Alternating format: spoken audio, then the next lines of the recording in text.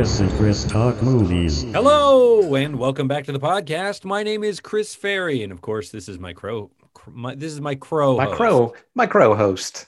I'm the crow host, Chris Huddleston. He's made of crows, folks.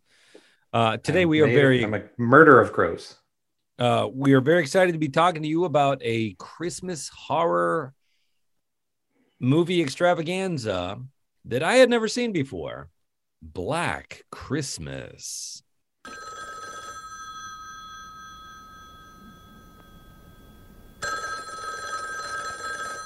A high school girl's been murdered. Mr. Harrison's daughter is missing. And now at the house where she lives, the other girls are getting obscene phone calls. Yeah, what I've done is I've tapped this phone so that when it rings, it'll ring at the station house, too.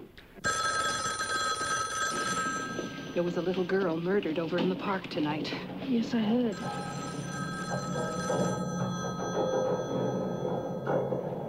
Your phone's ringing.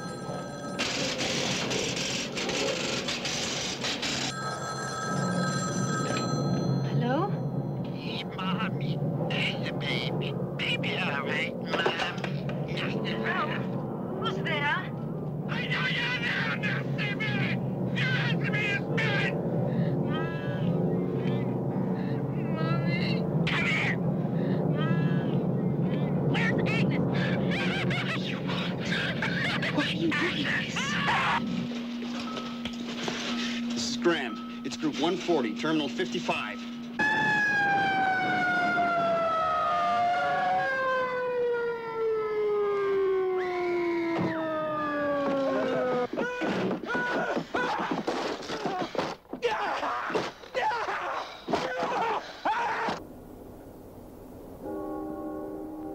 Remember those idyllic scenes out of your childhood? Crisp winter nights, star bright, sleigh bells, crackling Yule logs, candlelight glistening off of shimmering Christmas trees, chestnuts roasting over open fires, carolers beneath snow-covered window ledges. Remember those. Remember them well. After Black Christmas, they'll never be the same again. Black Christmas, starring Olivia Hussey, Keir Dullea, Margot Kidder, and starring John Saxon as Lieutenant Fuller. If this movie doesn't make your skin crawl, it's on too tight. And do you have a synopsis for us, Monsieur Huddleston? I do. Black Christmas is a 1974 Canadian film directed by Bob Clark, who also directed A Christmas Story. And it stars Olivia Hussey, Margot Kidder, Keir Dullea, Andrea Martin, John Saxon. And the synopsis from Rotten Tomatoes is, as winter break begins, a group of sorority sisters, including Jess, Olivia Hussey, and the often inebriated Barb, Margot Kidder, begin to receive anonymous, obscene phone calls. Initially, Barb eggs the caller on, but stops when he responds threateningly. Soon, Barb's friend Claire, Lynn Griffin, goes missing from the sorority house, and a local adolescent girl is murdered, leading the girls to suspect a serial killer is on the loose, but no one realizes just how near the culprit is. So I had seen this before, maybe a time or two before watching it for this recording, but you were completely unfamiliar with this. Completely unfamiliar. So you start. Yeah, I was completely unfamiliar, and I was delighted. I thought it was really terrific. It drew me right in. It's this kind of warm, Christmassy environment inside of this 70s sorority house. The characters are well drawn right from the beginning. My only criticism with it would have to do with just the sort of early 70s pacing, which I think modern audiences are used to things really moving along at a MTV generation clip. This is a little more of a slow burn, but I was with it the whole way. And yeah, I mean, we should say from the get-go that we spoil these movies. So there's a great twist at the end that we are going to talk about. So if you're interested in seeing this movie, if you've never heard of it and you're like, oh, I'd never heard of that, I really encourage you, like I did, stop this now and go check it out, and then come back and listen to us talk about it, because I just thought it was great. What keeps you coming back to this one?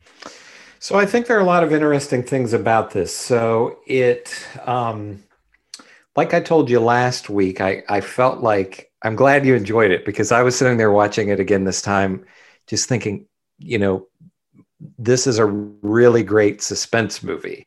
And I didn't feel like I steered you wrong in that this is not a gross out movie. You know, there's these kill scenes, but it's not super sadistic or, you know, bloody or gory or anything like that. It's a slasher movie for sure, but not in the way they became in the 80s, where there's a lot of blood spraying everywhere and glorification of the act itself. The murders are scary, but they're more of a sudden shock than a drawn out torment. Right. And as you said, it is it has a really great Christmas vibe. Everything in this movie is red. And so it like you, I think said it, you know, they're in this big old sorority house and it's very cozy. The characters are likable. You have the sorority house mother, or whatever the terminology, and she's kind of a comic relief character because she's a drunk and she has her whiskey bottles just hidden everywhere. There's one scene where she has one inside a toilet and I was thinking, like, I don't know if I'd want to drink out of a bottle that had been inside of a toilet, but anyway, so she, you know, she's basically. The thought that I had too is, like, you're an adult and you have a room, just keep a bottle in your room. Like, well, it's and not these like you're are one of the students or something who's not supposed to be drinking. I mean, these are college students, so they drink. But she has them hidden in these elaborate, like there's one in a cubby, a secret cubby. There's one in the back of the toilet. Hidden inside of a book. And I also thought it's hidden inside of a book, like an Agatha Christie thing. And I'm like, people will find these. Like, you literally have 30 bottles stashed. It's like somebody's going to stumble across it. So, I thought that was silly as well, because as you said, these are, young adult women, and you have Margot Kidder, who's basically drunk throughout the whole thing too. And it's not like she's hiding it. She's openly drinking. So it's a little funny that but you know, there are people who, not to get off on a side tangent or anything, but you know, there are people who hide their drinking for whatever reason from the people, you know, the people around them. But, so you have that great, the great Christmas vibe. All of the characters are likable, and it's interesting to see some of these actors who this would have been really early in their career. So we've got Margot Kidder, who went on to be Lois Lane in the Superman movies, you know, which those were a big part of my childhood. Olivia Hussey, I don't know that I know her from a lot, but she's just beautiful. She's just really, really gorgeous. And Margot Kidder as well. You have Andrea Martin, who went on to be in SCTV. That was another, you know, I can remember watching SCTV with you on television. And you have Keir Dullea. Did you recognize him? Yes. From 2001: A Space Odyssey? Yes. So Dave from 2001: A Space Odyssey. And the... as I think I maybe said, the suspense is great, even though, you know, I'd seen this before and knew what was going to happen. As you said, it is kind of a slow pace, but it is, I felt, you know, on the edge of my seat in a lot of this. This is much more, so this is what they call a proto slasher, because it came, so basically anything after Halloween from 1978 is considered the slasher era. And then some of these other movies took place before that. And it was before kind of this blueprint had been created. So one thing about watching this movie is you can see where a lot of other films ripped it off. So you have the And I don't know that they were necessarily the first film to do some of these things, but I don't know if we said this or not, that it's one of the major spoiler is the calls are coming in from inside the house. That's been used, and that's just a joke at this point. And this movie has been remade. Yeah, it's been remade twice. Yeah, 2006 and I think 2016. You also have the point of view of the killer. So there's, the killer going around and you can hear him breathing. That's been used a lot. Another thing that I think is very interesting about this, and it's somewhat timely with what's going on in the world right now, is you have this abortion subplot. And I tried to find production date on this and I couldn't find it. But this came out December 20th, 1974, and Roe v. Wade passed January 22nd, 1973, which was 8 days before I was born. That's another thing, a little aside with this. These women in this film are a generation older than what we are. So we literally were babies when this came out, and they were 20 years old or whatever they were. But they feel very contemporary, other than just the clothing, the way they talk, the way they behave. These could be women in a movie in 2021. Yeah. But I think it's very interesting that so Jess, who is sort of the main character of the film, and then her boyfriend, Peter, who is Keir Dullea, she reveals to him that she's pregnant, and she just openly says, I'm going to have an abortion. And he's upset about that. So I would have to imagine for audiences in 1974, this was probably a pretty cutting edge thing to be presented in a mainstream film. I would have to guess. Yeah. So I think it's interesting that, it's kind of the more things change, the more they stay the same.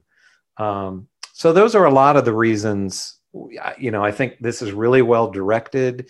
It's interesting that Bob Clark, who did A Christmas Story, was the director of this. It's hard for me to imagine someone else who directed two Christmas films that are so different, but I think that shows his skill as a director. Yeah, I agree. I think all of that stuff crossed my mind. It was like, was this the first time that's been done? And it was. There's a lot of, I think of the films as the 70s as having this kind of psychological element to it. Like there's a lot of psychology going on and exploring people's underlying motives and Jungian themes, and you know what I mean?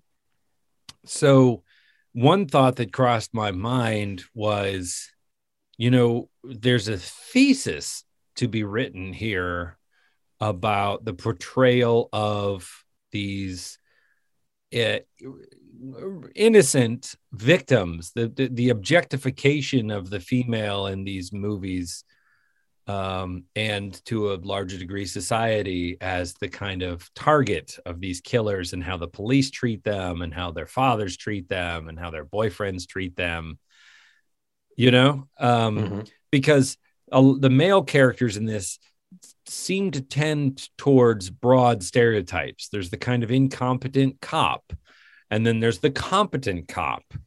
John Saxon. Another great thing about the film. Yeah. John Saxon is great. Who is a little, he cares about her, but there's a, he's doing his best to protect her. He's taking his job seriously, but the technology they have at the time when they're tapping the phones requires a long time of the connection. Mm-hmm. And they get frustrated because the caller keeps hanging up, and it's like, you got to keep him on the line. She's not doing anything. The guy's just hanging up. Like, how am I supposed to keep him on the line? And then, the boyfriend, not that that's a particularly 70s thing or whatever. He's unstable anyway, that character. He obviously has some anger issues. Yeah. And he's the red herring. I think I myself, I was like, no, that's just a red herring. But there's at least one place in the movie I'm like, wait, could it be him? Could that be the twist that somehow it is him? That's pretty good for a movie made in 1974 to get me, what, 40, 50 years later? Yeah, almost 50 years. Yeah. After M. Night Shyamalan, after the twist is it's an expected thing, for me to still be like, wait, maybe it is him. Maybe they're twisting back on themselves. Like, that's pretty remarkable. Mm-hmm. I thought the killer it was laughable to me at first, the sort of killer cam, it's a handheld thing and you sort of see his hands out. I'm kind of like, okay.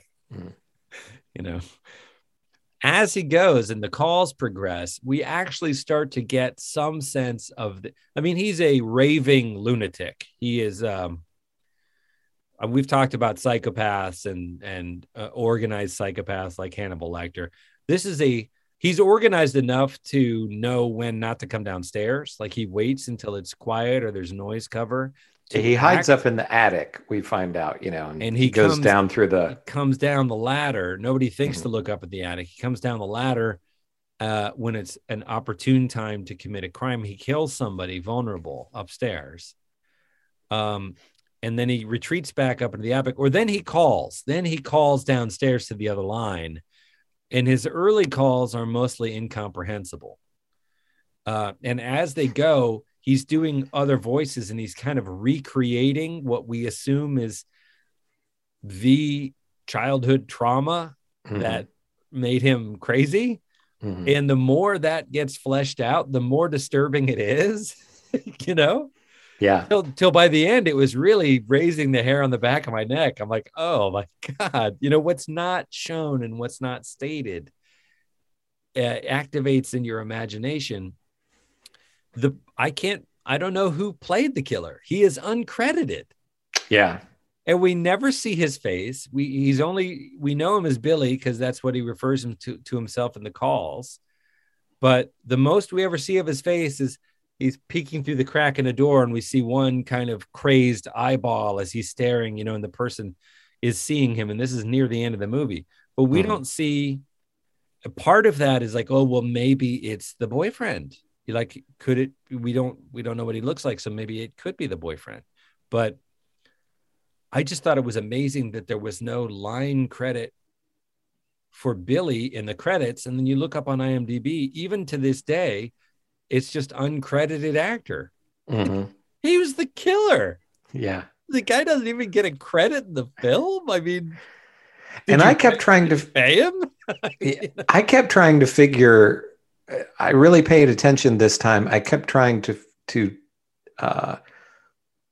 see if I could determine if maybe they had Keir Delay record this, that it was maybe his voice, but I could never really tell for sure.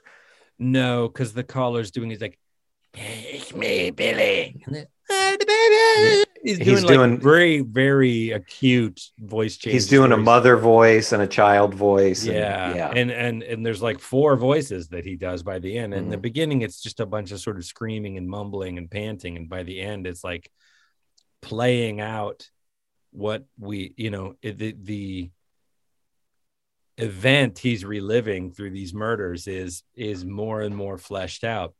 The ending of this thing, man, it really got me. Mm-hmm. So here we've already spoiled a lot of stuff. We're gonna spoil it all. So you think you're at the end and it's not quite over. That's not new.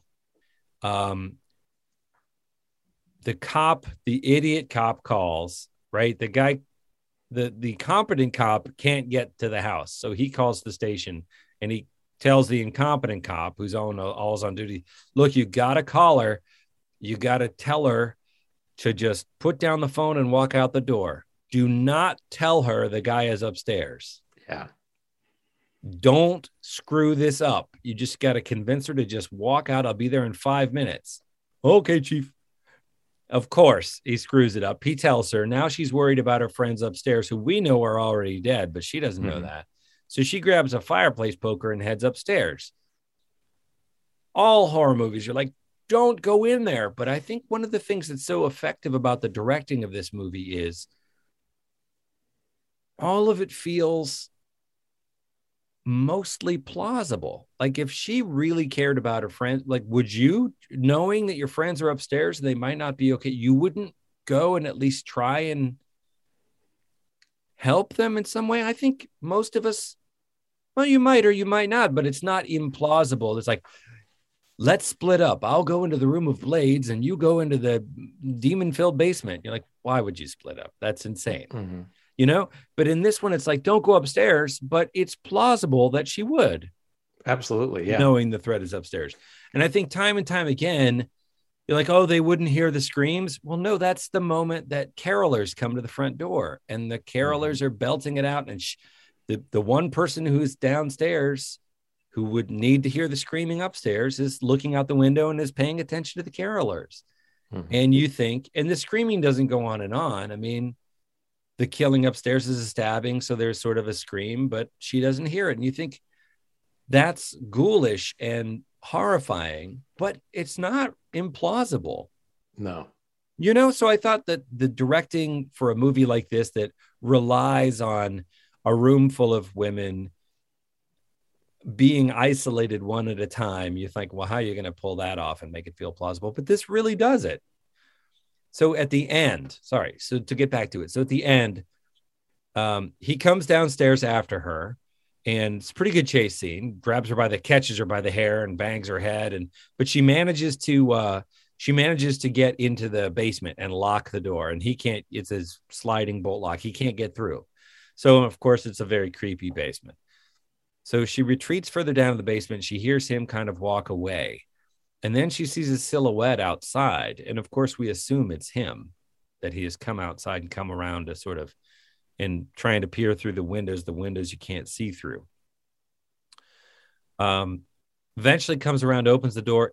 It's her boyfriend, whom we know is unstable and who the cop thinks it might actually be him. He actually knocks out so like you said, that I love the shot of the silhouette of him. You know, he's going up to it's kind of the fogged over basement window because it's cold outside, and you know he's saying, Jess, you know, are you okay? And then he breaks the glass out, and comes in through the window. Yes, and she's already amped up, and he's very menacing. He has threatened her before. You know, he says, don't do anything about don't you go take action on that baby, you'll regret it. I mean, he makes very explicit threats about that.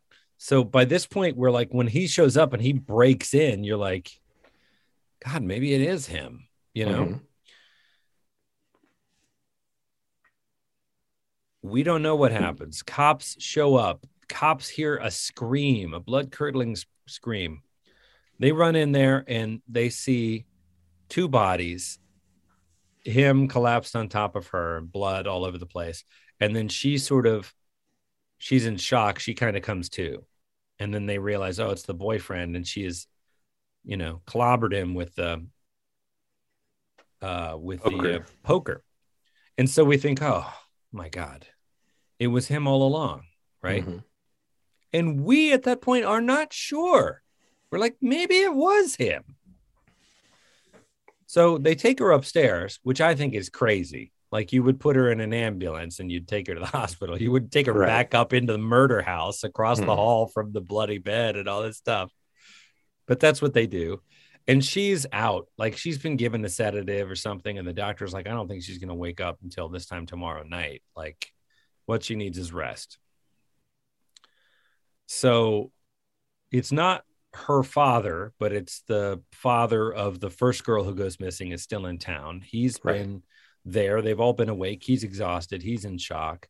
There are some cops. Some other stuff goes on, and people kind of leave the room. He's going to pass out. So they're like, oh, we need to get him, you know, we need to get him get an IV drip in him. They sort of usher him out, and she's left in the room alone. Now there's a cop downstairs. They haven't all abandoned this victim in a, 10-bedroom house where murders were just committed all alone. There's a cop downstairs and there's cops outside.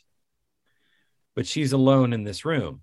And then we creep back out of the room, and then we hear noises upstairs, and oh my God, it wasn't the boyfriend.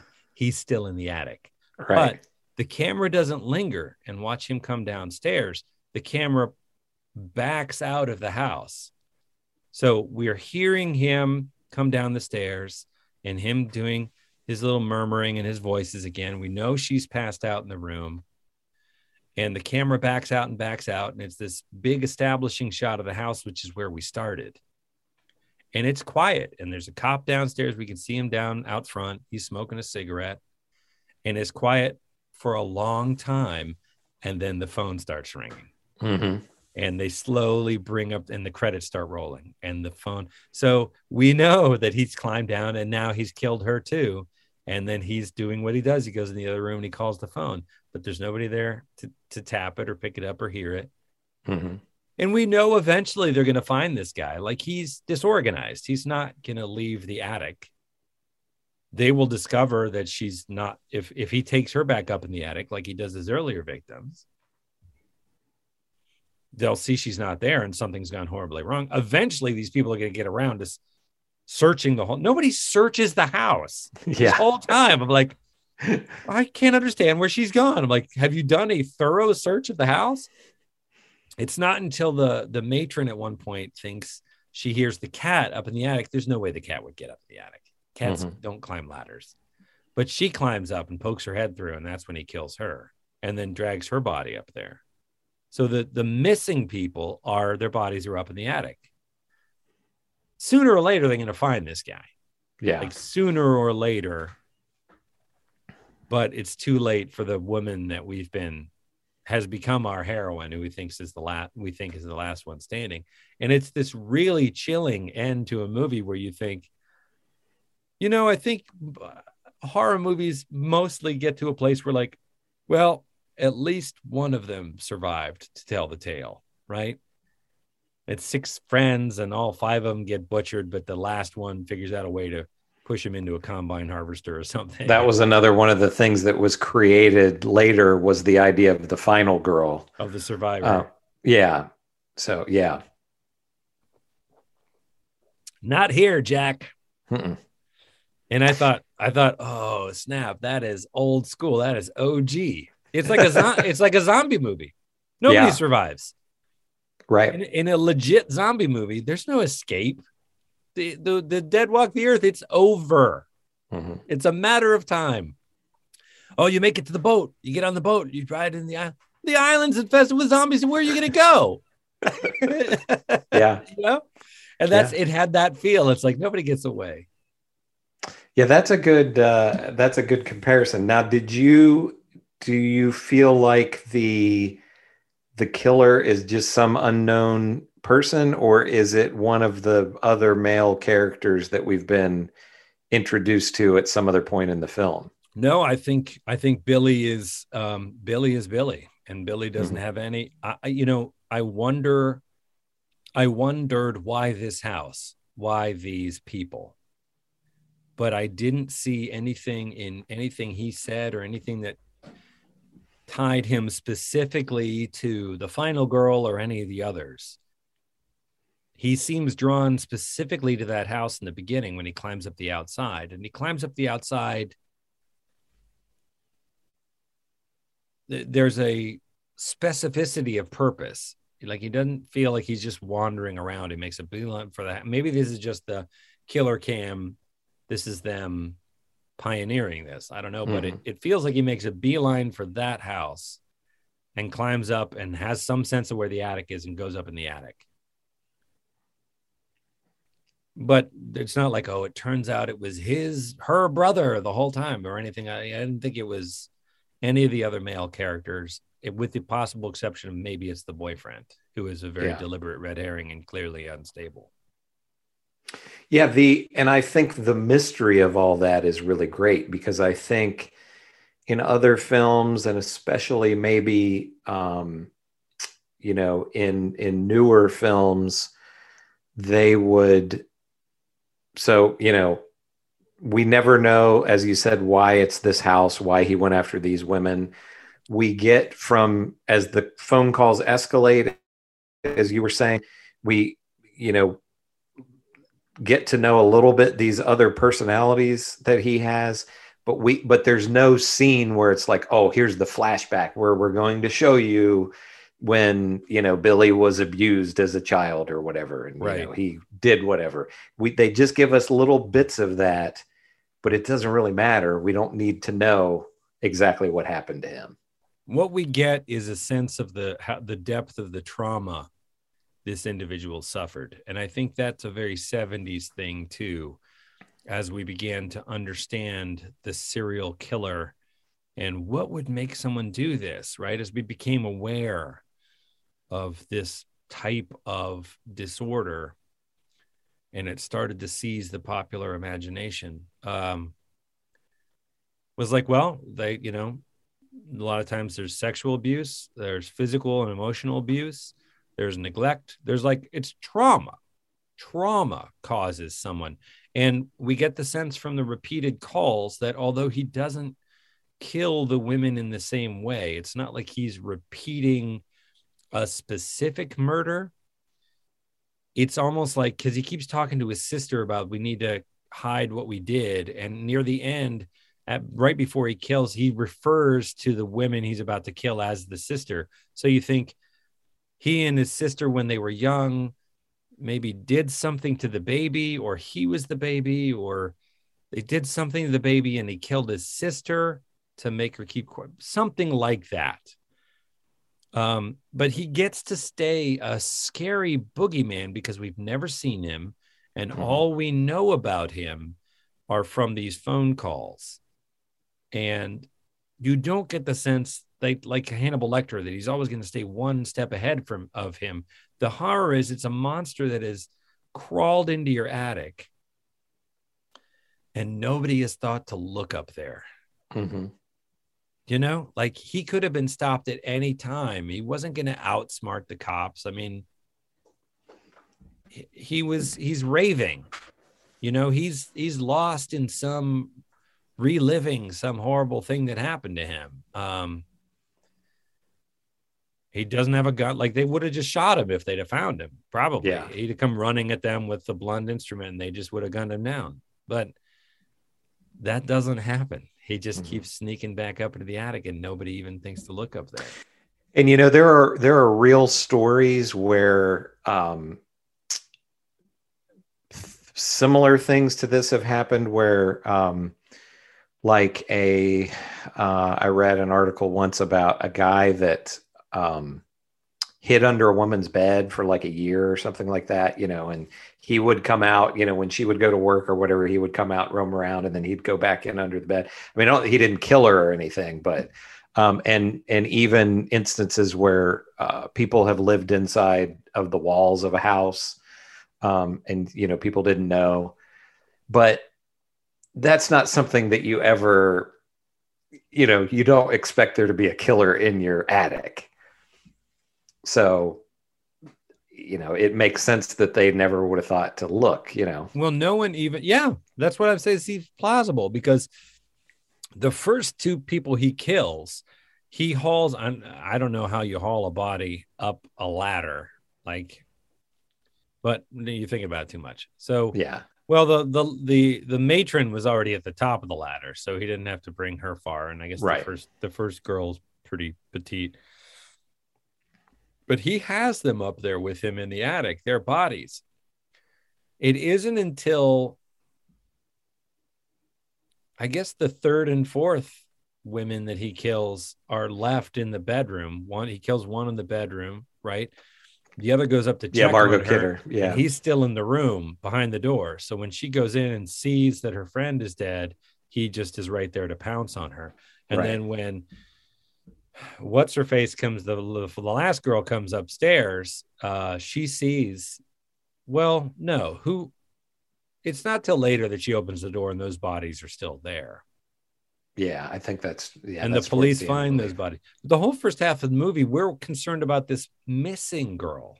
Yes. And everybody's still just kind of hoping that she ran off with a friend or, something, you know? Mm-hmm. And they find there's another missing girl, a 13-year-old, who they find dead in the park. Right. And so that is enormously distracting for this small community. The cops are all abuzz about that. I mean, that's a horrible thing to have happened so near Christmas, and all of their resources are going towards searching for her, and then they find her, and the press is all focused on that. So it isn't until later that somebody, I guess the final girl, comes in to complain about these obscene phone calls, that the competent cop is like, so a girl goes missing. Another girl from the same address is reporting these repeated obscene phone calls. You don't think it's at least worth checking out? You know, all right, I'll check it out. The incompetent cop is just, yeah. So he's human, but he's kind of punching the clock, and he's not a very bright bulb. And he's kind of, we got a lot of stuff going on. You're like, oh my God. And, you know, that's another thing with the, I think it's really plausible that the police would, you know, when they get there and she's killed Peter, I think it's really plausible that the police would just be like, well, he was the guy, because John Saxon was already really suspicious of him because of his behavior. And you know, it's not a thin trail either. Like he had a sort of final piano review or concert for his grade or whatever, and it didn't go well. He smashes up the piano. And he smashes up the piano with a music stand, and the piece itself is this very, you know, dissonant and chaotic, frantic thing. And then his response to her telling him that she doesn't want to get married and doesn't want to have his baby, you know, he becomes very distraught and he threatens her. And so she tells the cop this. I mean, he kind of draws it out of her.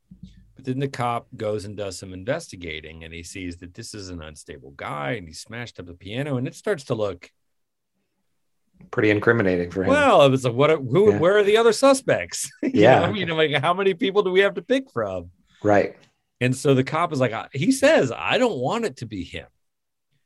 But I mean, I think we have to go with the evidence. We're like, who else might be doing such a thing, you know? And she's like, oh, he would never do something like this. And he doesn't brush her off, but you know, he's following legitimate leads. Yeah. And it's just always, he's at it. When she comes into immediate threat, he is at his furthest away. It's just the timing of everything feels like this tragic set of unfortunate coincidences. And yeah. Tragic is the right word. But it's plausible the whole way through. That's great directing. Yeah. Yeah, I agree. For sure. Yeah, tragic is the right word, because even though you don't like the boyfriend very much, it's like, well, it's a shame that he got killed and he was innocent. You know, he might not be a great guy, but it doesn't appear that he's a murderer, you know? Right. Another thing that you don't feel bad for the killer. No. But the calls are scary, and the thought does cross your mind. You think, oh my God, what a nightmare of a life this individual had. Not that justifies murder, or you say, well, let's get him some help. You know, no, this is a person that needs to be incarcerated or institutionalized for the rest of their life. You know, clearly they can't be running around, but you do think, as you start to get a picture of what's going, the calls are almost cries for help. Yeah. At one point, I think he is sort of sobbing, saying, God, please help me. You know, please, somebody stop me. Somebody help. Something to that effect. Mm-hmm. And if not sympathy, then there's at least a flicker of pity that you think this monster was made, whether deliberately or just by circumstance, that these horrible acts are somehow the end result of acute suffering, you know? Yeah. And that just makes it all the worse, you know, because it's not Freddy Krueger or, the demon who appears in the video cassette. It's not some incarnate evil. It's another person doing these horrible things. I don't know. Maybe that's just yeah. I agree. And you know, you talked about the kind of bleak ending, and you know, this may be me reading too much into this or putting too much on this, but it's pretty common that horror, I mean, good horror, reflects what's going on in society at the time. And, you know, when you got into the 70s, you'd had the kind of 50s, 60s where you had the creature features, you know, where giant ants and stuff like that. And that was all the atomic era. And then, you know, once you got into Vietnam era and people were seeing all these horrific things with the war, then giant ants or giant spiders or whatever weren't scary anymore. And you also had the, you know, this would have been coming off of, so we had the abortion issue with this, and also this would have been coming off of Watergate, when, you know, it was kind of like up to Watergate, people had more, you know, trusted the Faith. systems and all that. And then Faith people in the became, systems. then people became, if we can't trust the president, we can't trust anything, you know, and became very disillusioned, you know, and the concept that so often, I mean, Watergate, there was definitely deliberate malfeasance, but it was a whole lot of human error, right? And a whole lot of, you know, not evil in the way that we think of Adolf Hitler, you know, but just petty, like the whole beginnings of Watergate was like, he won that election in a landslide. You don't need to bug, you know, but his petty need to like fix the game or just get the edge on the opponent and play dirty. I mean, it's, now you look at it, it's almost quaint. Watergate, that's such, we just had an insurrection. So it's like, but I think you're absolutely right that a lot of this movie is like, you know, if everybody were just doing their job a little more, like if everybody was just a little more focused, if everyone was a little more on it, it feels very human in that way across the board, that people are fallible, you know, and wrapped and self-centered and wrapped up in their own things. And all of that feels remarkably plausible. Oh, sure. And at the end, there's this sort of, if only, if only, if only, all of this could have been averted. And it's sad because you have these girls in the prime of their life at this, you know, what's supposed to be kind of the happiest time of the year, Christmas time. And, you know, this really, and it's sort of like, they're not safe, you know, even in their own home that they're living in while they're in college. And even with, you know, you have the thing with the police. And again, this is a trope that's been used over and over again, where they have the cop that's stationed outside to watch them. And he gets, you know, you find out at the end, he's been killed. Well, I wonder who did that. I mean, did the guy come down out of the attic? That's the assumption, is that he would have had to do it. But that struck me as very organized thinking. Well, he'd gotten out to kill the, you know, the girl, you know, the young girl at some point. You know, so are we? I mean, we presume that he killed the little girl in the park. Presumably. I wondered if that hadn't happened on his way to the house. Could be, came across that's her true. In the park, and then I hadn't thought about that. Yeah, and they didn't find her till later. Yeah, but that's possible. Because I'm like, once he's holed up in there, why is he coming back out? But one more thing that I think is interesting about this movie that something that was handled much differently when this real slasher trope was established is these girls are never sexualized. Right. You know, they're just characters. They're just women. There's no, you know, this is one in the shower. Or this is, you know, so there's never any, again, they're attractive women, but there's never any, you know, they're not walking around in their underwear or anything like that. So that's something that definitely goes against the grain of what would come later. Although you're absolutely right, and that struck me as well. Although there is a fair amount of,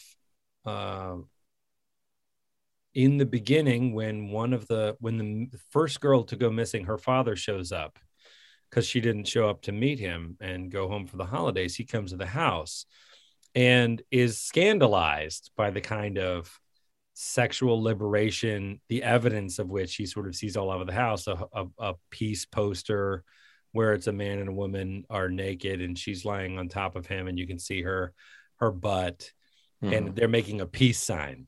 Right. So his legs are spread and she's lying on top of him. And there's a comic bit where the house mother sort of spots it and covers up, the indecent bit. And just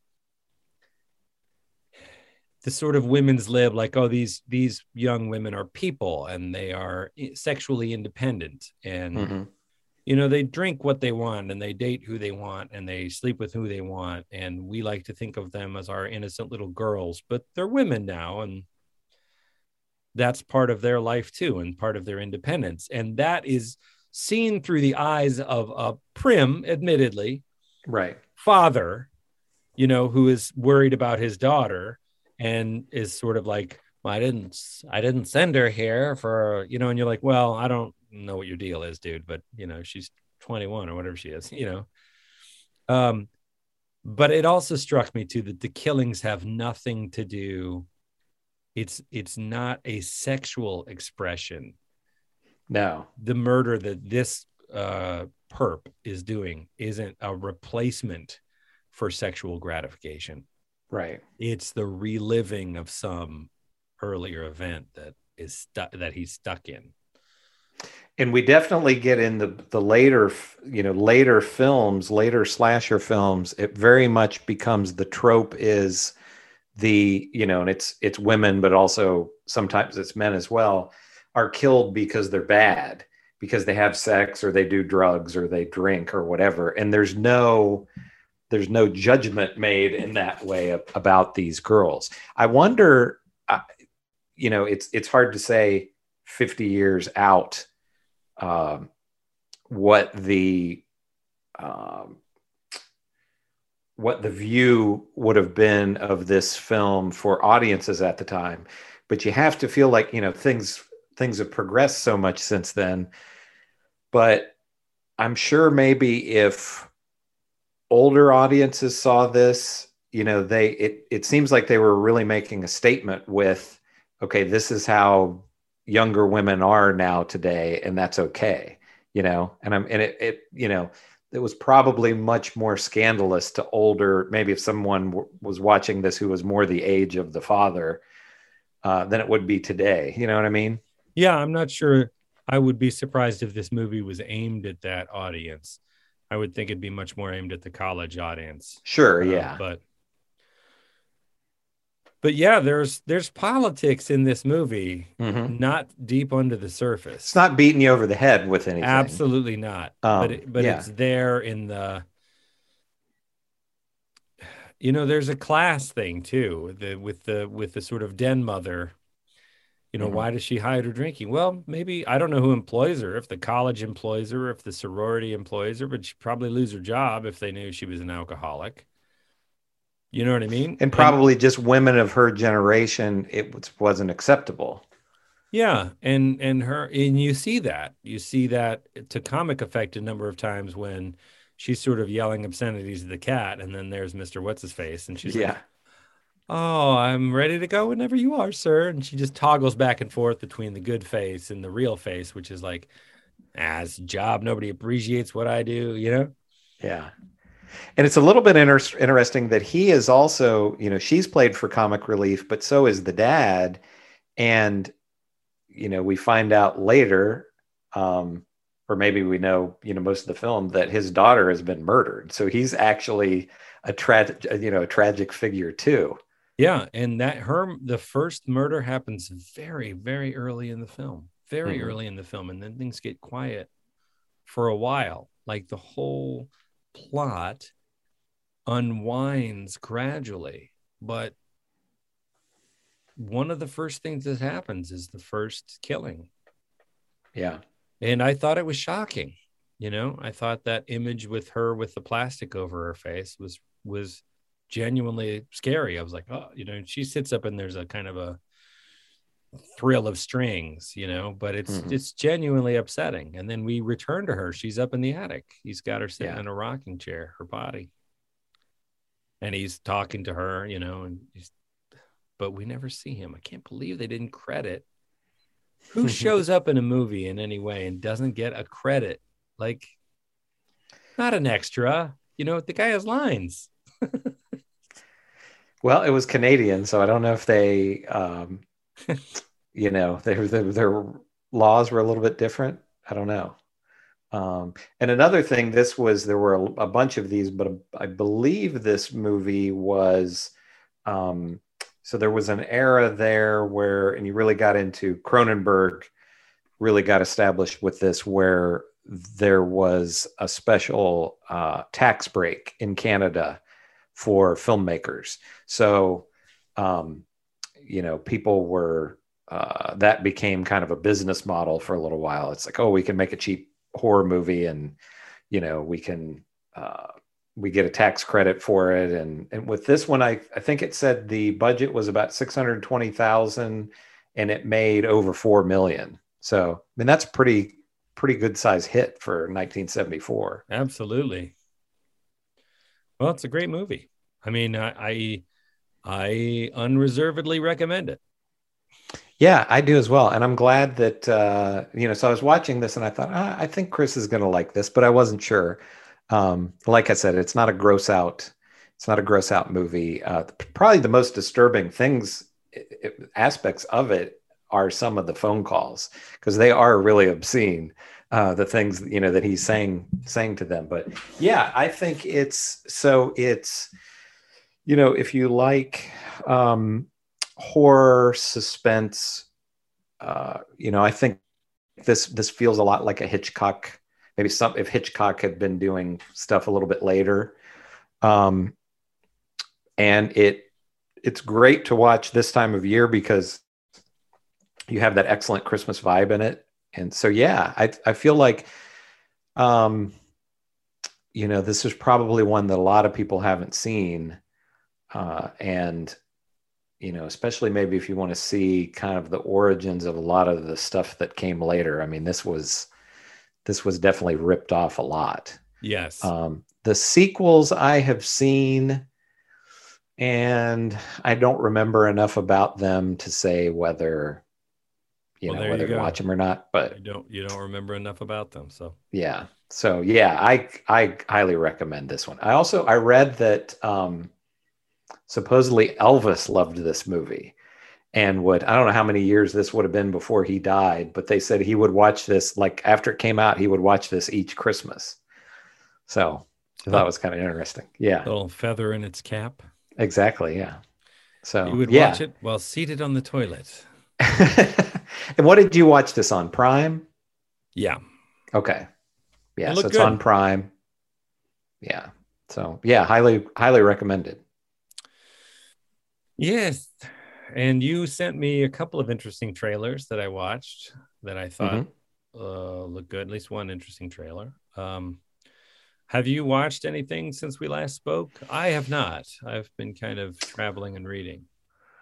I started a movie last night that I've only watched like half of. I watched it and got tired and didn't finish it. A Belgian movie called Advent Calendar, about this girl who is a paraplegic, and on her birthday, which happens to fall around Christmas time, her friend gets her this gift from Germany, which is an Advent calendar, this like huge wooden Advent calendar. And basically, as she, opens up the door for each day and eats a piece of candy, it's kind of something that she wants to happen or wishes to happen, then happens. Like her father has Alzheimer's and he doesn't remember her anymore. And she wants to talk to him for her birthday, but she knows that he doesn't remember her anymore. And when he gets when she eats the piece of candy, then her father calls her and wishes her happy birthday. So they're like little Christmas wishes. Yeah, so little Christmas wishes, but then it gets to be sinister. She goes on a double date with a friend, and the friend kind of hooks up with one guy, and another guy drives her home. And on the way home, he stops and basically tries to assault her. And, she's like, leave me alone. And he then throws her out of the car and just pushes her wheelchair over, on the side of the road with her. When she gets home, it's time to open the next little door, and she eats the candy. And when she does, she finds out the next day that the guy was killed in a car accident on the way home. So there's like a monkey's paw element, like a monkey's paw kind of thing. It's not super original, and I doubt the ending is going to be super original. But what I've seen so far, it's just really well done. It's well acted and well made. It's a Belgian film. So that's the only thing that I've watched recently that I can think of. I think the other stuff that I watched most recently we talked about last week. So what have you been reading? Oh, I'm reading. Is it that Wheel of Time? I'm on book 2 of Wheel of Time now. Yeah, okay. I'm still enjoying it. Cool. It's high fantasy. Mm-hmm. And it's starting to get a little soap opera-y, like the actual stuff that happens unfolds relatively slowly, and it's about the relationships. There's a lot of internal stuff about them, but I'm hooked on it now, so we'll see where it goes. And you said it's several books, right? Like 8 or 10 or something? I thought there were 12. Something wow. said there were 14. So wow. Yeah, I mean, it goes on and on. It's very derivative of Lord of the Rings. There's a Dark Lord. There are the sort of chosen unlikelies that have to go on this labyrinthine quest. And there are fundamental differences too, but certainly in book 1, there's like, okay, well, somebody took a synopsis of Lord of the Rings and then condensed it into the plot of this book. But it's, fertile source material. So I wonder how much fantasy, has really reinvented the wheel, no pun intended, since Lord of the Rings. There's kind of the, I don't know, because I read Lord of the Rings and I read horror, I read Stephen King. And so that's a branch of fantasy fiction. But I didn't read a lot of swords and sorcery stuff, none that I can really remember. As a kid, there was a series called The Black Cauldron for young readers. I think I read that. And I as a kid, read several of the Robert E. Howard Conan books back then, and those are those were written in I think the 20s and 30s. They're kind of problematic, I'm sure, now because they're really misogynistic, but I was 11 or 12 or 13 or something, That's just how it is in barbarian land. This is how it is with the barbarians. I also read some of and I know they did an adaptation. I think the Sci-Fi Channel did it, but I read some of the Shannara books. Did you ever read any of those? Sword of Shannara and those other ones, Terry Brooks? No, but that sounds familiar to me. Yeah, those are, at the time, I thought they were really cool. And well, Game of Thrones. Properly I read all those books. I'm waiting to finish reading those books. I'm wondering, is he ever going to finish that? So I actually heard just the other day that on another podcast, so they were talking about the spinoff, or I think they're doing multiple spinoffs. I don't know. But I guess he is writing the spinoff. But they were just like, why not just finish the books? But I think he wrote a prequel, a whole prequel that is like what one of these HBO spinoffs is based on, which is about I don't want to bore you with all the names, but one of the protagonists is from a family called the Targaryens, and they were apparently conquered the whole thing. So it's 300 years before the events of Game of Thrones take place. And it's one book, but it's a Game of Thrones sized book. And he wrote that, so there's, I guess there's 7 books and he's written 5, and people have been waiting on book 6 for, I want to say 7 or 8 years now. Meanwhile, he's doing all this stuff. I'm like, dude, finish the series. I think on. he seems to almost, in interviews that I've seen, and I don't know a lot about Game of Thrones, but in interviews that I've seen, he seems to almost relish the fact that it drives the fans crazy that he hasn't finished them. But, he seems, there's actually really. I'm not, I don't, you hear some of these people spout off about it. You don't anymore, but some people take it like he owes it to them or something, or like it's their property. Like he's a contractor that they paid him to build a house and he hasn't finished yet. Mm-hmm. I don't, he doesn't owe me anything, but I'm like, you've got the hook in me pretty good, man. It's like, just tell me, like, do you ever intend to finish it? Why don't you give the property to somebody else to finish? Just so I have some closure. I'm 5 deep. Can I get 2 more, please? There's a good interview that you can find on YouTube with him and Stephen King, and they're kind of interviewing each other. And, Stephen King is this guy where, as you know, where it's just like, oh yeah, over the weekend I wrote an 800-page book, Right. And George R. R. Martin seems very much not that guy, that it's like much more laborious for him to get through it. Yeah. And, he talks about that some in the interview. So I mean, I don't blame him almost just be like, hey, I'm making all this money just producing these different things, Hey, and more power to him. Yeah. More power to him. But I think that you don't need to look much farther than that. In his, so he writes author notes about each one. And I remember on the author notes or the forward or something on the last book he wrote was like, the last one was really hard and this one was twice as hard. And so I'm feeling like as the pressure builds to tie off this epic 7-book series in a, and how bitterly disappointed with fans of the show were. So once they got to the point after he'd written, they had to make up their own ending, and they did that in consultation with him. But there's a lot of complaints from people being like that the final season of Game of Thrones is epically disappointing. Mm-hmm. Not because it doesn't look good or anything else, but there's these plot lines that they have nurtured and milked over the whole series that suddenly, and then he kills her and she does that and he does it at the end. And you're like, you took 8 episodes for these 2 characters to like cross this part of the country.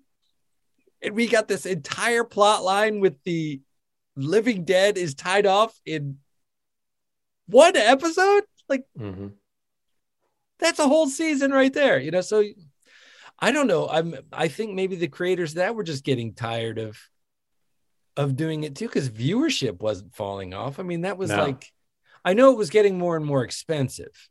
I know that they were spending more and more money and taking longer and longer to shoot it. But I don't know that was required. I think they could have eked out 3 more television seasons of that show, and the audience would have been just as rabid as ever. And this was something I was having a conversation with some friends about this just a few nights ago. And we were talking about Game of Thrones and other shows as well, and I'm sure the people who are in charge of these shows, don't want to relinquish anything and have new people come in or whatever.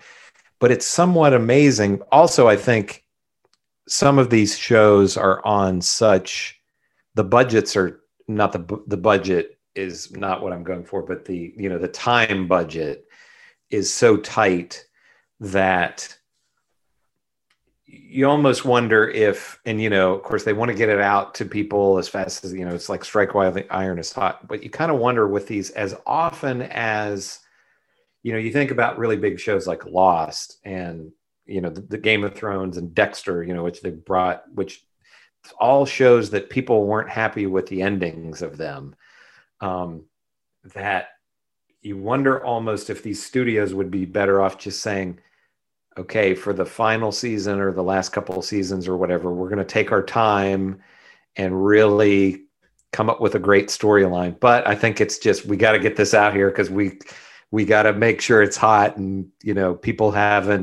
maybe people are going to decide they don't want to come back to this, Well, I think you also run the risk of losing your talent.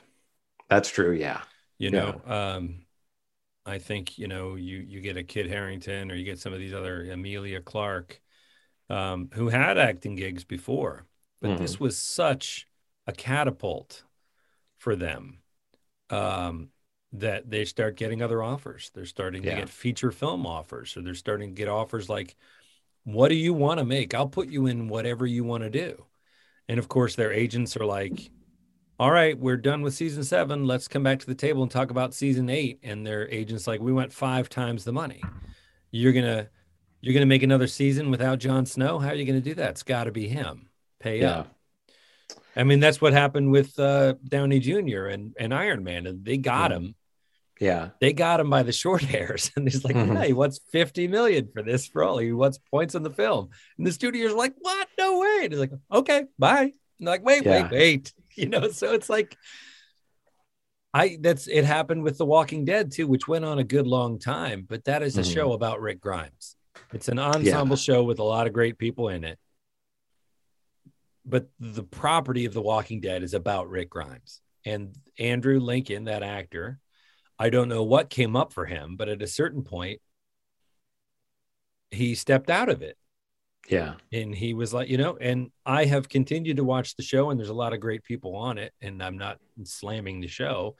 But at a certain point, you know, people they don't want this to be their whole career. Like, I've been doing this for a decade, guys. Well, and you have the same thing with the writers too. You know, I was kind of, you know, insinuating maybe with some of these shows that you bring in new blood, that can be a good thing, but it also can be a bad thing. Can be a bad thing. And when these shows are successful, then writers start to leave, you know, the maybe not the head writer, but the other writers start to leave and become showrunners of other shows.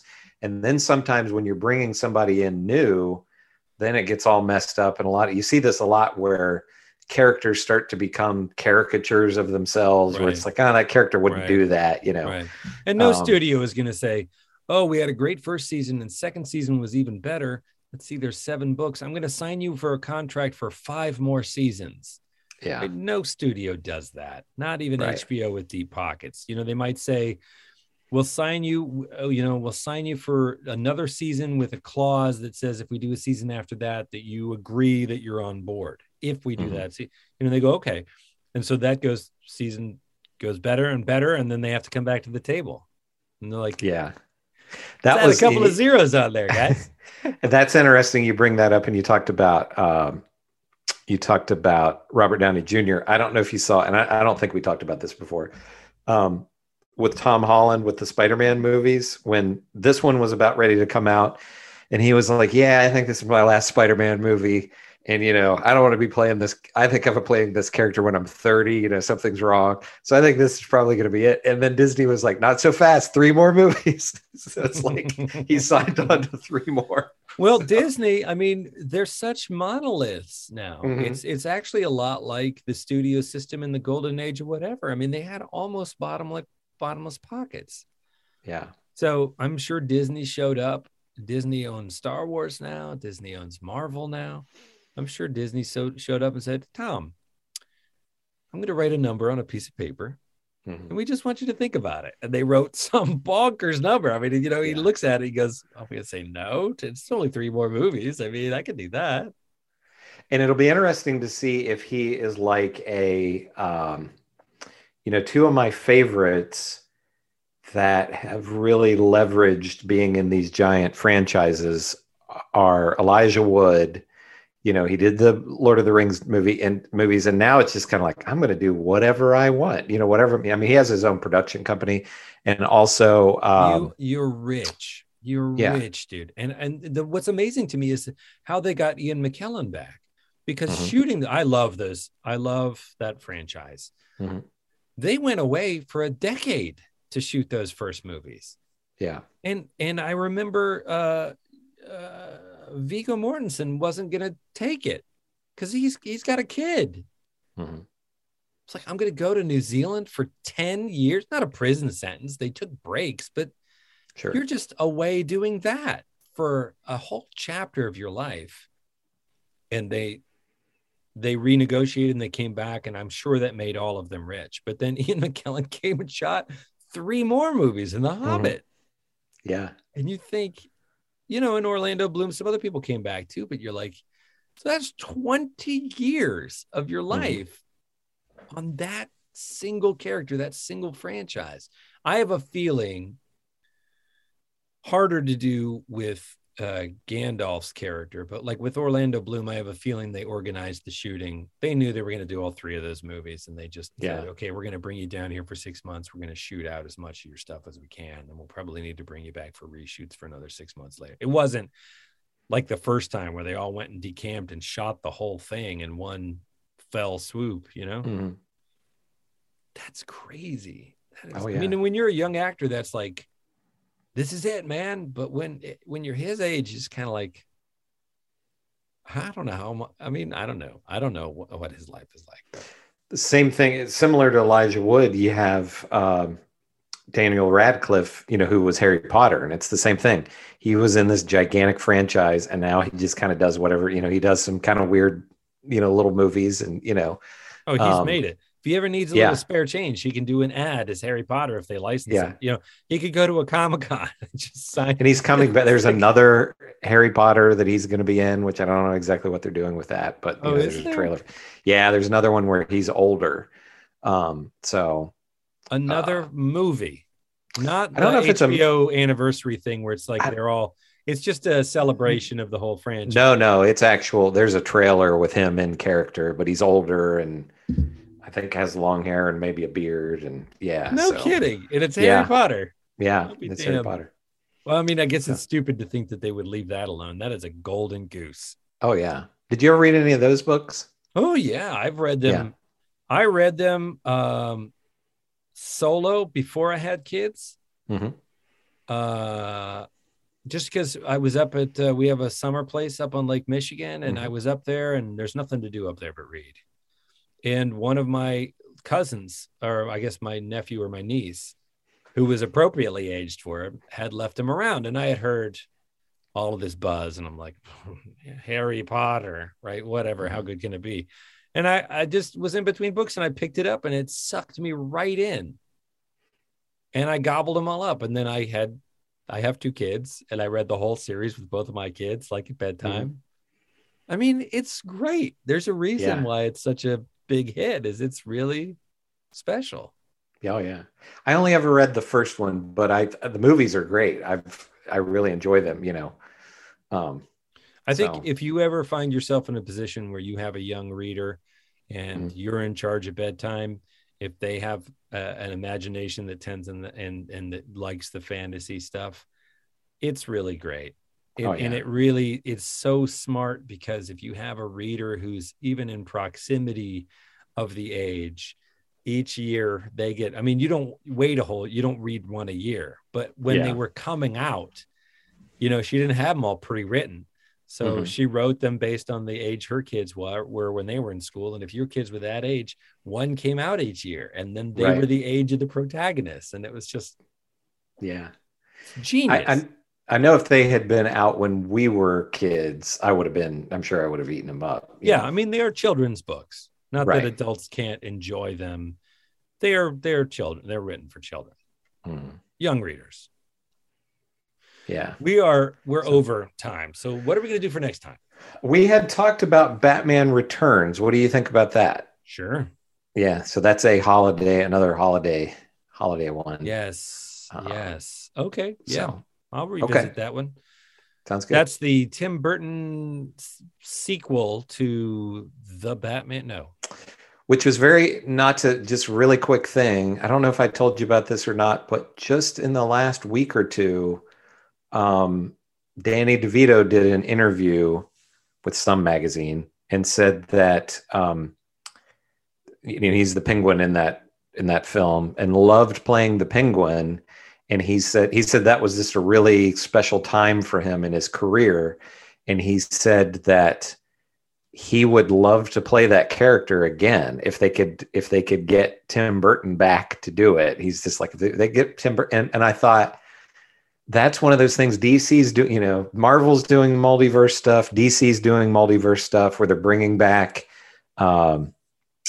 Michael Keaton to be Batman, and Ben Affleck's going to be Batman. And you have this other, you know, with Robert Pattinson Batman. And I thought, why the hell not? They should just throw a bunch of money at Tim Burton and just be like, hey, we're going to do another, you know, this will be its own little universe thing, you know? Yeah. If he's interested. Yeah. He may not be at this point. I don't know. Yeah, he certainly doesn't need the money, but No. you don't know how they convince each other to do this stuff. Yeah. Okay, so Batman all right. Returns, the Tim Burton version from 92, 92, I believe. 92, Yeah. okay. Danny DeVito and Michelle Pfeiffer is Catwoman, and Christopher Walken is, I forget what his character's called, but another bad guy. Yeah, I forgot about Christopher Walken. Excellent. It's a crazy movie. Yes, great. Yeah, and it's a Christmas themed thing. It's right in our wheelhouse. Awesome. Chris and Chris Talk Movies at gmail.com. We're on YouTube. We're on your podcasts. We are right behind you. No. We're in the attic. Don't go up there. Guys, you got it. If you haven't seen Black Christmas, I know we just ruined it for you. It's really good. And just in time for Christmas. I mean, this is one that you can watch, after the kids are in bed on Christmas Eve. Don't watch it with the kids, I think. No, not good for, teenage kids, although they might get kind of embarrassed at some of the words that the obscene phone caller says, but maybe. Yeah. Anywho, anything else to add before we sign off for this? I think we covered a lot. So we did. We covered a lot. We got well off track, but that's what we do. Makes it fun. So, Chris Huddleston, Chris Ferry, we will talk to you next week.